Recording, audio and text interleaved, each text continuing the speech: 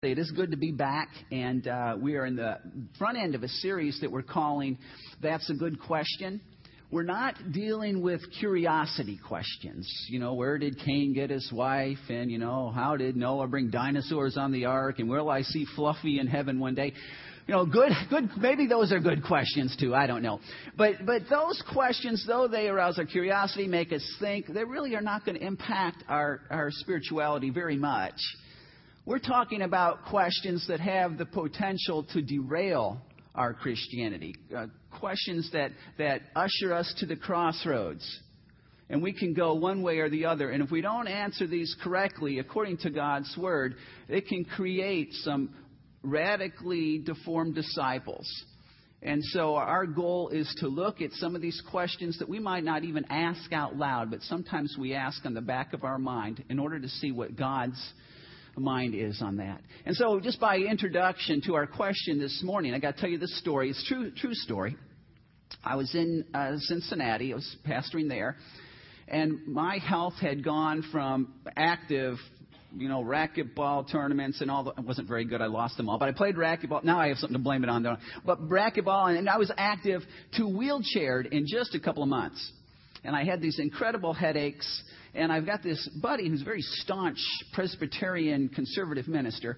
And he said, now, Mark, I've got this friend. Actually, it wasn't his friend. It was a friend of a friend. But I've got this friend who has a prayer ministry. And would it be okay if I picked you up and brought you to his office and he could pray for you? Well, I'm all into prayer. Okay, sure. So he came by, and his wife came by and picked up Teresa and myself and brought us out to the suburbs, northern suburbs of Cincinnati, and ushered us into this large church. They were having noonday meetings, believe it or not, middle of the week, and several hundred people showing up for this. We got there before the meeting was done, though, and so they brought me into the senior pastor's office, which was just huge. I laid down on this guy's black leather sofa. It was ushered and kind of held up by my wife. The meeting was done, and then in walks this gentleman, and actually was a special speaker. He was from Appalachia, with his entourage of like 5 people with him, 5 men with him. And he comes up to me at the couch, and we exchange niceties. And then he looks at his entourage, and he says, okay, y'all, gather around this boy and start praying in your prayer languages. And so these 5 guys get around me, and they start praying in tongues for me, and probably on the intensity scale 1. Now, you got to keep in mind, I grew up in a very conservative, fundamentalist, non-charismatic, maybe anti-charismatic sort of deal. And you got these 5 guys around me praying for me in tongues all at the same time. And I'm just kind of, when my eyes are like this, I'm kind of going, well, okay, this is all right. This is cool. This isn't so bad, all right? And then the leader, I noticed that his brow kind of furrows a little bit. And he puts his hand down on my stomach. And he starts to squeeze it a little bit. And then he just belts out real loud, casting demons out of me that he perceives are in me. And he's screaming, and part of it's in English and part of it's in tongues. And he's shaking my stomach. And suddenly the guys around me, they go from a 1 to a 10 plus immediately. And I'm looking up, and these guys are all animated, and they're going to town, and they're screaming out in tongues. And I'm going, this guy's shaking my stomach and casting demons out of me. And he's working his way up my torso. And I'm laying there going, all right. I'm God. This is not my spiritual heritage. However, if you want to use this to heal me, hey, I'm cool. I will change churches. Let's go for it. That's all right. And this guy's working his way up my torso, and these guys are all still, and the intensity level keeps growing. I can't imagine this, but it gets louder and louder until he gets to my head, and he puts his hand on my face.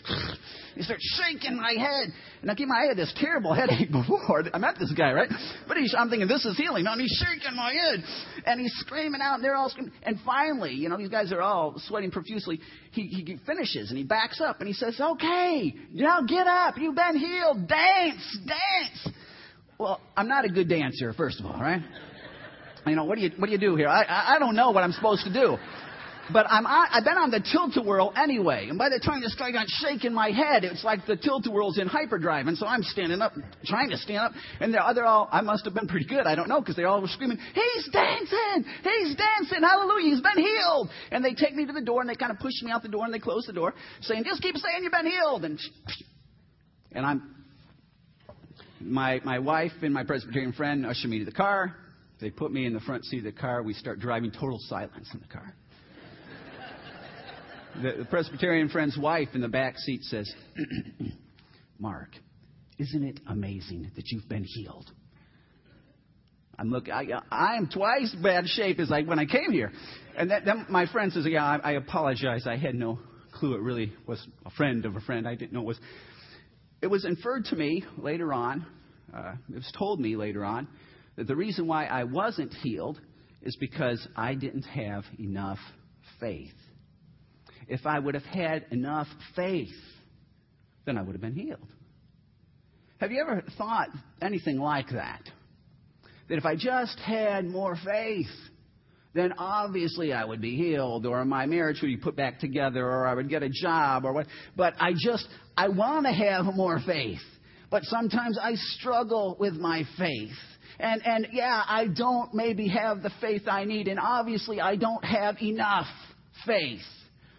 And so our question that we want to ask ourselves this morning is, how much faith is enough? Because here's what it does for me.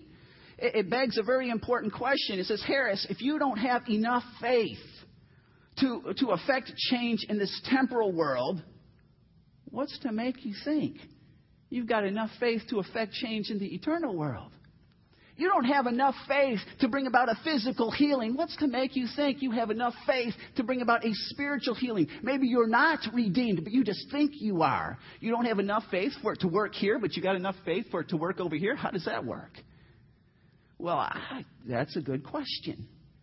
And I have seen folk, and maybe you have too, who try to have faith and then denying reality and just hoping about anything, that this is going to be, it's going to be, and when it doesn't happen, they walk away. Or their confidence in God is eroded pretty intensely. So how much faith is enough? Do you have enough faith this morning? That's a key question. And so what we're going to do is we're going to look at 4 case studies in Matthew chapters 8 and 9. If you got your Bibles, turn with me to Matthew chapter 8. We're going to be at 8 and 9. If you didn't bring your Bible, there should be one located in pew in front of you. I don't know the page number. That's a table of contents are for. You can figure that out. If you don't have a Bible, please take that one with you. Head to the store this week, get one of these things. Fantastic. God answers a lot of our questions. His goal is not that we're living in the dark or that we're making up the answers ourselves. So Matthew chapter 8, we're going to look at 4 different case studies. And the first case study is a case study for strong or great faith. This is a incident that Jesus comes across with a pagan centurion. So Matthew chapter 8, beginning in verse 5. It says, when Jesus had entered Capernaum, a centurion came to him asking for help. Lord, he said, my servant lies at home paralyzed and in terrible suffering. Jesus said to him, I will go and heal him. The centurion replied, Lord, I do not deserve to have you come under my roof, but just say the word and my servant will be healed. Now, centurions were pretty much the backbone of the Roman army.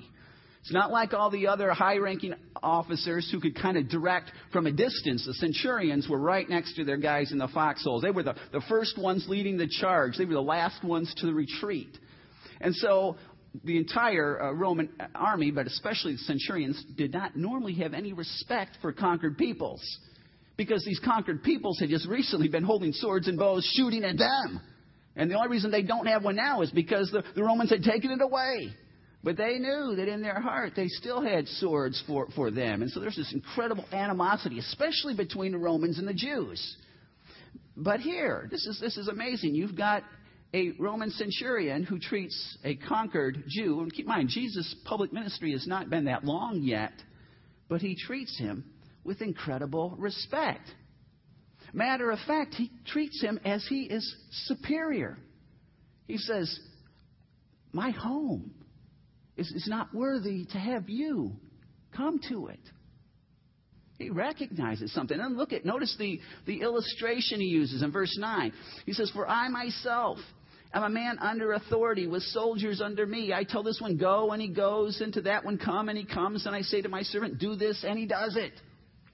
The centurion realizes that he can't command people to do things and have them do it just because he's such a great guy, but only because he's wearing a Roman uniform. He knows that authority is really in Caesar. And the Caesar kind of dishes some out to his high-ranking officials. And then his high-ranking officials dish some of that power out to those guys underneath them. And then they dish some out to their executives. And then they dish it out to their underlings. And finally it gets to the centurion. And the centurion recognizes that the only reason people listen to him is because he represents Caesar. And to disobey him is really to disobey Caesar. And he ties this to Jesus. And he says, I tell people to go and do stuff and they do it. But you tell disease to leave and it goes. You tell wind to stop blowing and it listens to you. You tell demons, hell, to leave and they have to do it. I mean, I represent Caesar, but you represent God. The centurion understood something of Jesus' identity. It was huge. And look, in verse 10, it says, when Jesus heard this, he was astonished and said to those following him, I tell you the truth. I have not found anyone in Israel with such great faith. Now, you can see where Jesus is coming from. First of all, there's only twice in the Bible where Jesus himself is astonished. Once because of great faith here, and then once, I think it's in Mark, of weak faith. Jesus is astonished. But here's this pagan Gentile centurion who pretty much recognizes who Jesus is. Meanwhile, the whole nation of Israel, they've got the Old Testament, which bears witness to him. They've got the prophecies that say, be looking because the Messiah is going to come, talking about him. That says, here's the things he will do, talking about him. And somehow they're not able to see it. But here's this pagan centurion who doesn't have the word, who didn't grow up in the temple, but he's seen some of the things that Jesus has done, and it clicks to him. I know who this guy is. So Jesus says, this guy's got great faith. Now, what does great faith look like? Just a couple of things as we look at this passage. Really, really important. Two things. First of all, great faith recognizes Jesus' authority, and it recognizes Jesus' identity. Now, that's huge for us. Please pay attention here. Because if you grew up in the evangelical church, sometimes what we think faith is just simply recognizing the identity. It's just being conscious of certain facts. I'm conscious of the fact that there was Jesus, that he was the Son of God, that he died, that he rose again. I'm saved. Well, are you saved? Is that faith? According to James 2:19, he says, demons believe that. You're not going to see them in heaven. Faith is more than just recognizing historical facts. That's part of it. You have to know the right thing. But it's also understanding Jesus' authority. The centurion recognizes that Jesus is God. He's over all. That means he's over him. And so he submits his life to Jesus. He comes to Jesus looking for help, not demanding that Jesus do things for him. He lays out his request. He's God. He does what he wants to do, but he submits his life. Two aspects to saving faith. I recognize who Jesus is, his identity, but then I get to a point in my life where I surrender my life to him. And I bow my knee and I say, Jesus, you are in charge of me. And maybe this is all the sermon some of the folk in here need. You've grown up just over here. You know all the facts. But you've never gotten to a point where you've surrendered your life to Christ. Don't go walking around thinking that you're in because you know the facts. The demons know the facts. You need to surrender your life to him. Well, what is the result of great faith? Verse 13. It says, then Jesus said to the centurion, go, it will be done just as you believed it would. And his servant was healed at that very hour. Now you might say, well, this proves my point. If you have great faith, you can accomplish great things. Great faith equals great things. Itty-bitty faith equals itty-bitty things. But great faith. See, and I don't have great faith. If I had great faith, great things. And that would be a normal, perhaps, a conclusion if you took this passage by itself, if you subtracted it out of its context. But this is a great, let me side point, but a great rule of hermeneutics that for a doctrine to be considered biblical, it's got to take into account everything that the Bible says. You can't pull a verse here and pull a verse there and make a major doctrine about it. That's how the cults get rolling. You can't do that. You take all of what the Bible says, especially in its context. And so I'm going to submit to you. I'm going to lay my stuff on the table in the front end. That it's not about the bigness of your faith, but about the bigness of the one your faith is in. That's what I think the text is going to show us. Now, you might not see it here because this guy had great faith, something we should press on towards. But I think if we take Scripture as a whole, we'll see beyond that. Case study number 2. Case study number 2 is in chapter 8, verse 23. And here you see a case study for weak faith. And it's amazing that this is not a Gentile. These are his disciples, for crying out loud. In chapter 8, verse 23, it says, Then he got into the boat with his disciples, and his disciples followed him. Without warning, a furious storm came up on the lake, so that the waves swept over the boat. But Jesus was sleeping. Now, the parallel passage in Luke lets us know that day, when they took off, there were a lot of little boats, other boats out on the lake. Seemingly insignificant fact. No, all Luke is telling us is this was a normal day. Nobody saw this storm coming. This came out of the blue. It was a normal day. And you also got to keep in mind that these guys that got in the boat with Jesus, they grew up here on Galilee. They were experienced fishermen. They weaned on the side of the boat, for crying out loud. They had seen many storms. This was just part of their life. But they'd never seen one like this before. And halfway across the lake, the storm kicks in. Now, Sea of Galilee is 600 feet below sea level, and so it's not incredibly strange for the hot, humid air to rise and to drag in cool air off the high desert and just to churn up the surface of the waters. But this one was a little bit different. Now, you're picturing what it says here?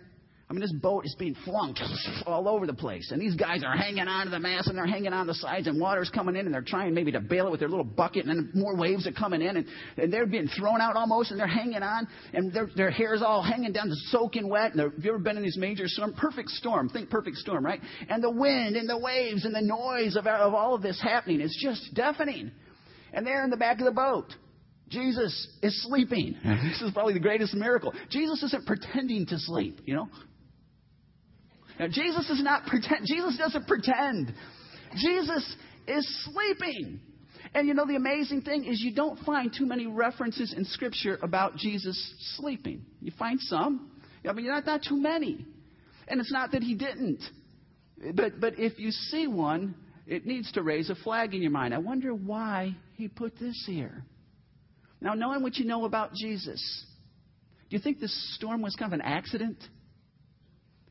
Maybe he orchestrated this storm just as he orchestrated the nap, because he had to teach his disciples something about his identity. They didn't know what they didn't know, which is really the case for most all of us all the time. Is that you don't know what you don't know. They thought they understood who Jesus was, but not really. And so Jesus needed to knock them off their high horse a little bit to show them. It says in verse 25, the disciples went and woke him, saying, Lord, save us, we're going to drown. You know, the boat's flipping all over the place, and one of them works his way along the edge of the boat and pulls the tarp off of Jesus or whatever else, and Jesus kind of raises his head, and he's got his hair's, soaking wet, and they're all soaking wet, and the noise and the wind's blowing, and he's hanging out of the mast, and maybe he says, well, sorry to wake you, Jesus, but we're going to drown, and just thought maybe you'd want to join us, I don't know what he's saying. He's trying to wake up Jesus and get Jesus' opinion on what's going on, and he's freaking out here, and it's just so interesting. I love the thought of what could be going on. Jesus, first of all, he says, in verse 26, you of little faith, why are you so afraid? Now, little does not mean a size, like you can measure faith that way, as much as the term means anemic. It means empty. It means dysfunctional. Your faith is a mess. You got it all mixed up. You got it wrong here. Notice we're great faith is, fear is not. And where fear is, great faith is not. But he rebukes them a little bit. Now, we got to give them some room. They're in the middle of a transitionary period between the Old and New Testament, all that transitionary period. But Jesus, still by his rebuke, is expecting them to have understood, just like maybe the centurion did.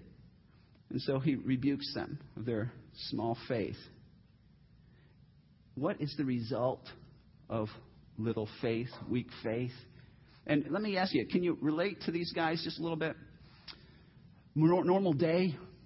You didn't expect anything to go wrong. I mean, it always works this way, doesn't it? You're going through the day. Everything's fine. It's a sunny day. Little boats are out on the lake. Things are looking good. Your mind is filled with a myriad lesser things. And then all of a sudden, wham, you get blindsided.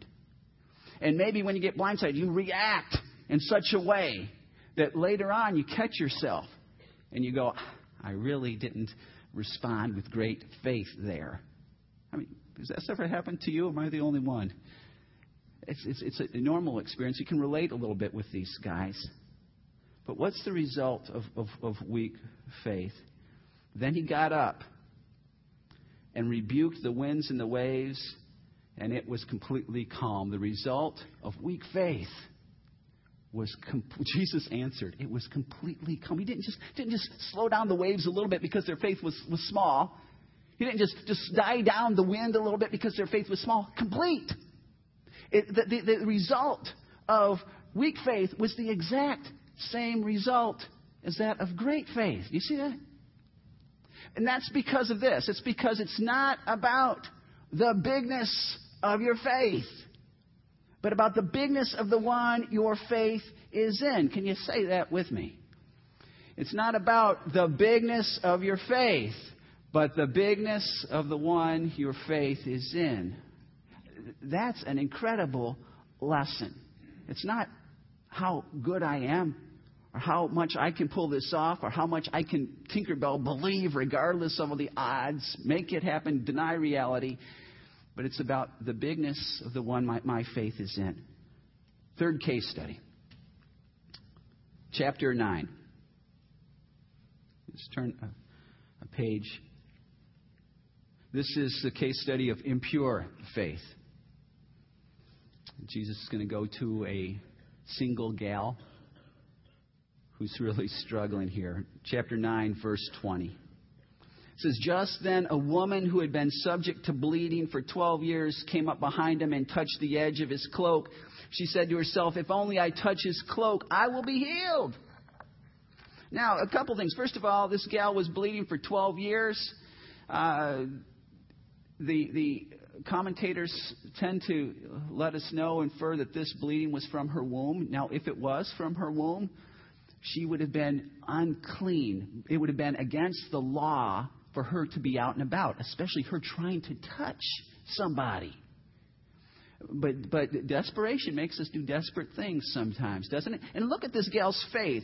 This is amazing me with that. She said that if I can touch his cloak, I will be healed. And I wonder when I read this, where did she get that from? Where in the world did she come up with that idea? I mean, that kind of concept was going to lead the medieval church to worship and venerate relics.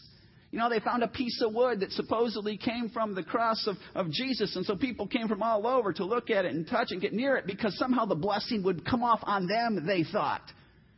This was similar to what was going on in Acts 5 when the people thought that maybe if Peter's shadow touched them, they would be healed. And so I look at this and I go, where in the world did this gal come up with this?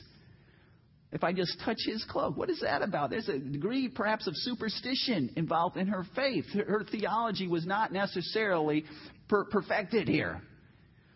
Now again, we got to give this gal some slack because of where she's been. First of all, she, with this bleeding for 12 years, was this associated with any kind of pain? One can only imagine. Chronic pain for 12 years. Physically, she was in pain. Emotionally, she was in pain. Bleeding from her womb, small town, the gossip would have traveled incredibly. What was wrong with her? Why is she? How come God's not healing her? Is this a curse? Socially, she would have been in pain because her social schedule would have been cleared for 12 years if she's unclean. isolated, alone. Financially, she's in pain. The Scripture tells us in the parallel passage especially that she's bankrupt because she gave all of her money to doctors who'd been promising her they would heal her, and no, there's no healing. And in an era where there's no Social Security, this gal is in trouble. Spiritually, she's in trouble because as being unclean, she's not allowed to go to the temple. That's not like not going to church. The Jewish temple is the only place you had forgiveness of sins. So she's cut off from God as well. I mean, she's in all kinds of hurt here. And so giving her a little bit slack, I don't know if you can relate to some of the pain that this gal might be dealing with. I don't know if you can relate to some of this thought that maybe my theology's not perfect. God, I'm confused about some things. I don't understand some stuff. I'm really not sure about this, that, or the other thing. And you can see Jesus coming to her and saying, listen, lady, I don't know where you got this idea about touching but I'm telling you what, you need to go read a theology and get your theology straightened up, and then you come back and we'll see what we can do here. Let's get our theology in line first. But what's the result of impure faith? Jesus turned and saw her. Take heart, daughter, he said. Your faith has healed you. And the woman was healed from that moment. Because it's not about, right, the bigness of your faith, but the bigness of the one your faith is in. And that's so refreshing to know that when I get to the gates of heaven, Jesus is going to stop me and says, hang on. Before we let you in, we've got a theology test that we want to submit, and you have to score above a 90% before we can let you in here. It's like, oh, for crying out loud, we're in all kinds of trouble, right? I mean, if in fact this is what it requires, then either John MacArthur or R.C. Sproul are going to be left at the gates because they are diametrically opposed on some things. I mean, everybody is not seeing things the exact same way on some of the secondary issues, and so it makes you wonder. But we have to get back to the point. Again, I'm not suggesting negligence in our theology. I'm not suggesting that we hang on to weak faith. But I am reassuring us with what Scripture says, that it's not about the bigness of my faith, but about the bigness of the one my faith is in. Fourth case study. Verse 27. This is a case study of careless faith. Jesus talks with some blind Jewish men, and in verse 27 he says, as Jesus went on from there, 2 blind men followed him, calling out, have mercy on us, Son of David.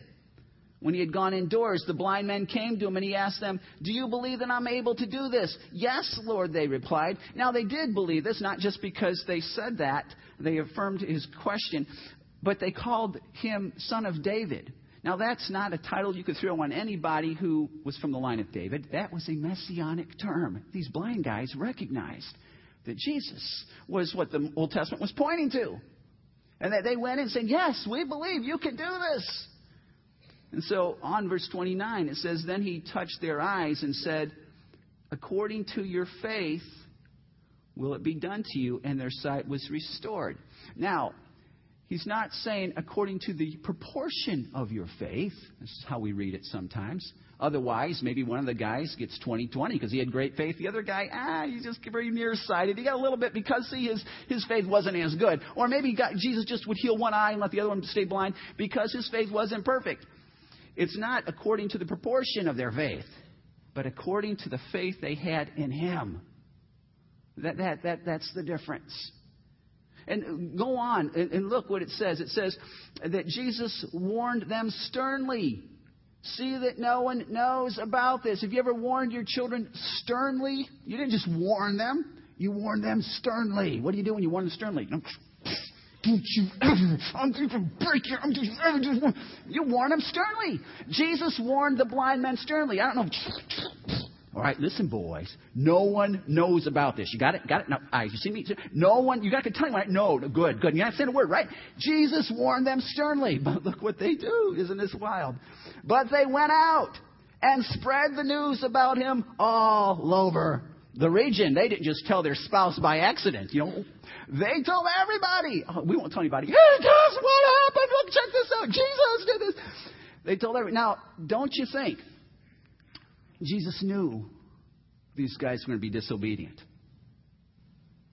Maybe they weren't trying to be malicious. Let's give them the benefit of a doubt. But they were being disobedient all the same. They were warned by Jesus sternly. It was very clear. I guess Jesus was a pretty good communicator. Very clear what he expected of them. And they blew him off. And Jesus knew that they were going to blow him off. And what did he do here? Did he bring them in and say, listen, y'all, I would heal you, but I know your heart.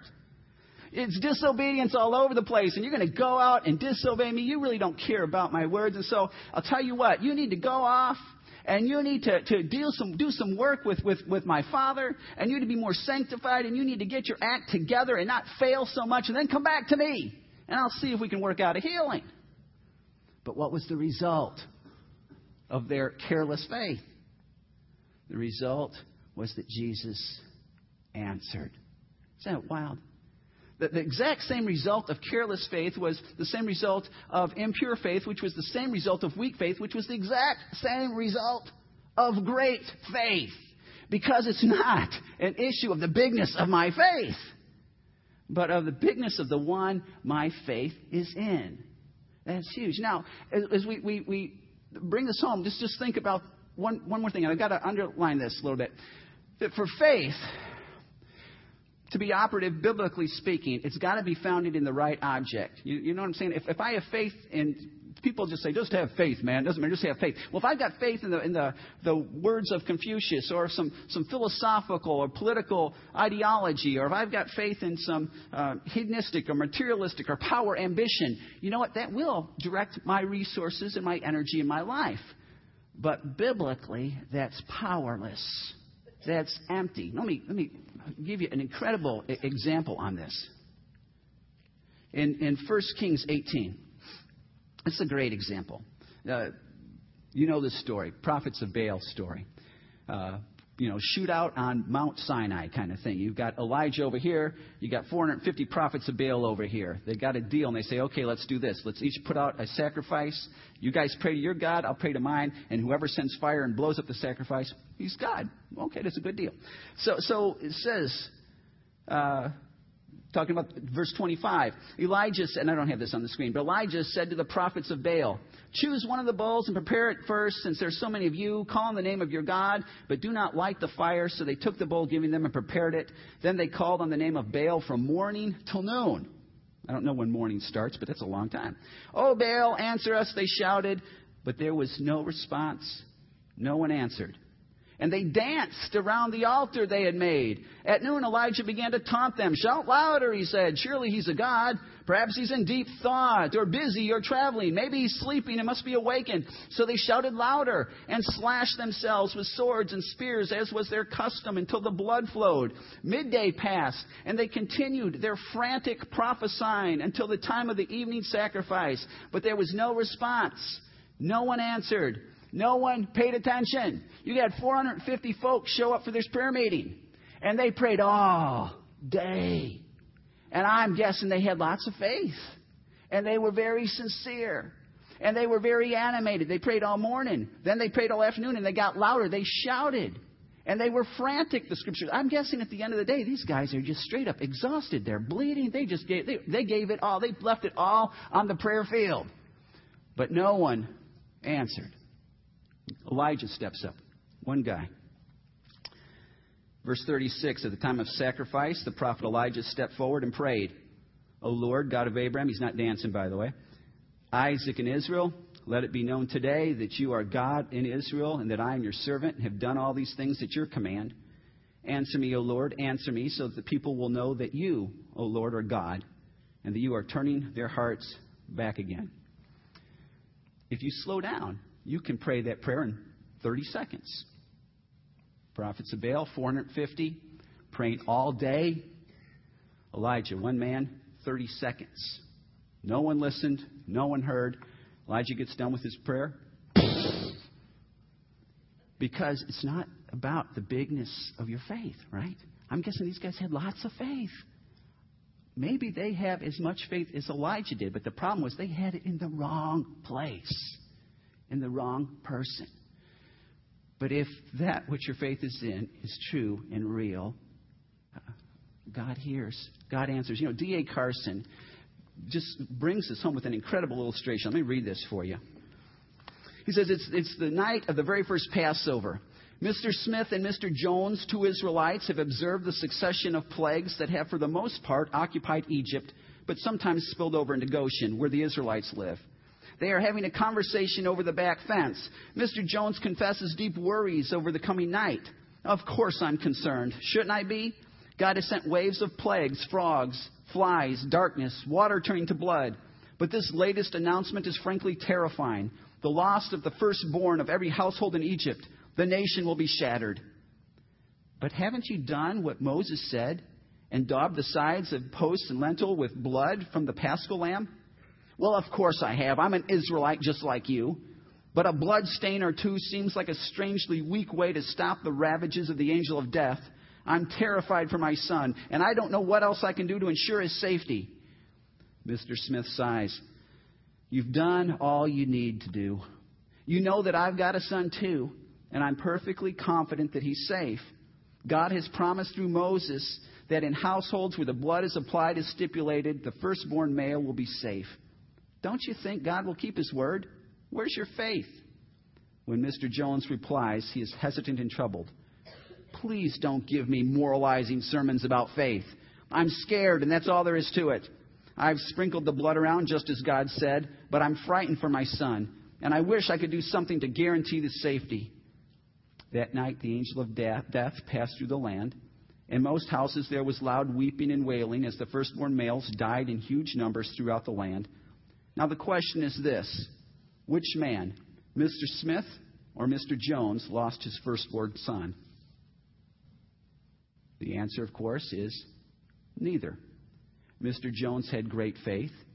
Mr. Jones had weak faith. Mr. Smith had great faith. Mr. Jones had weak faith.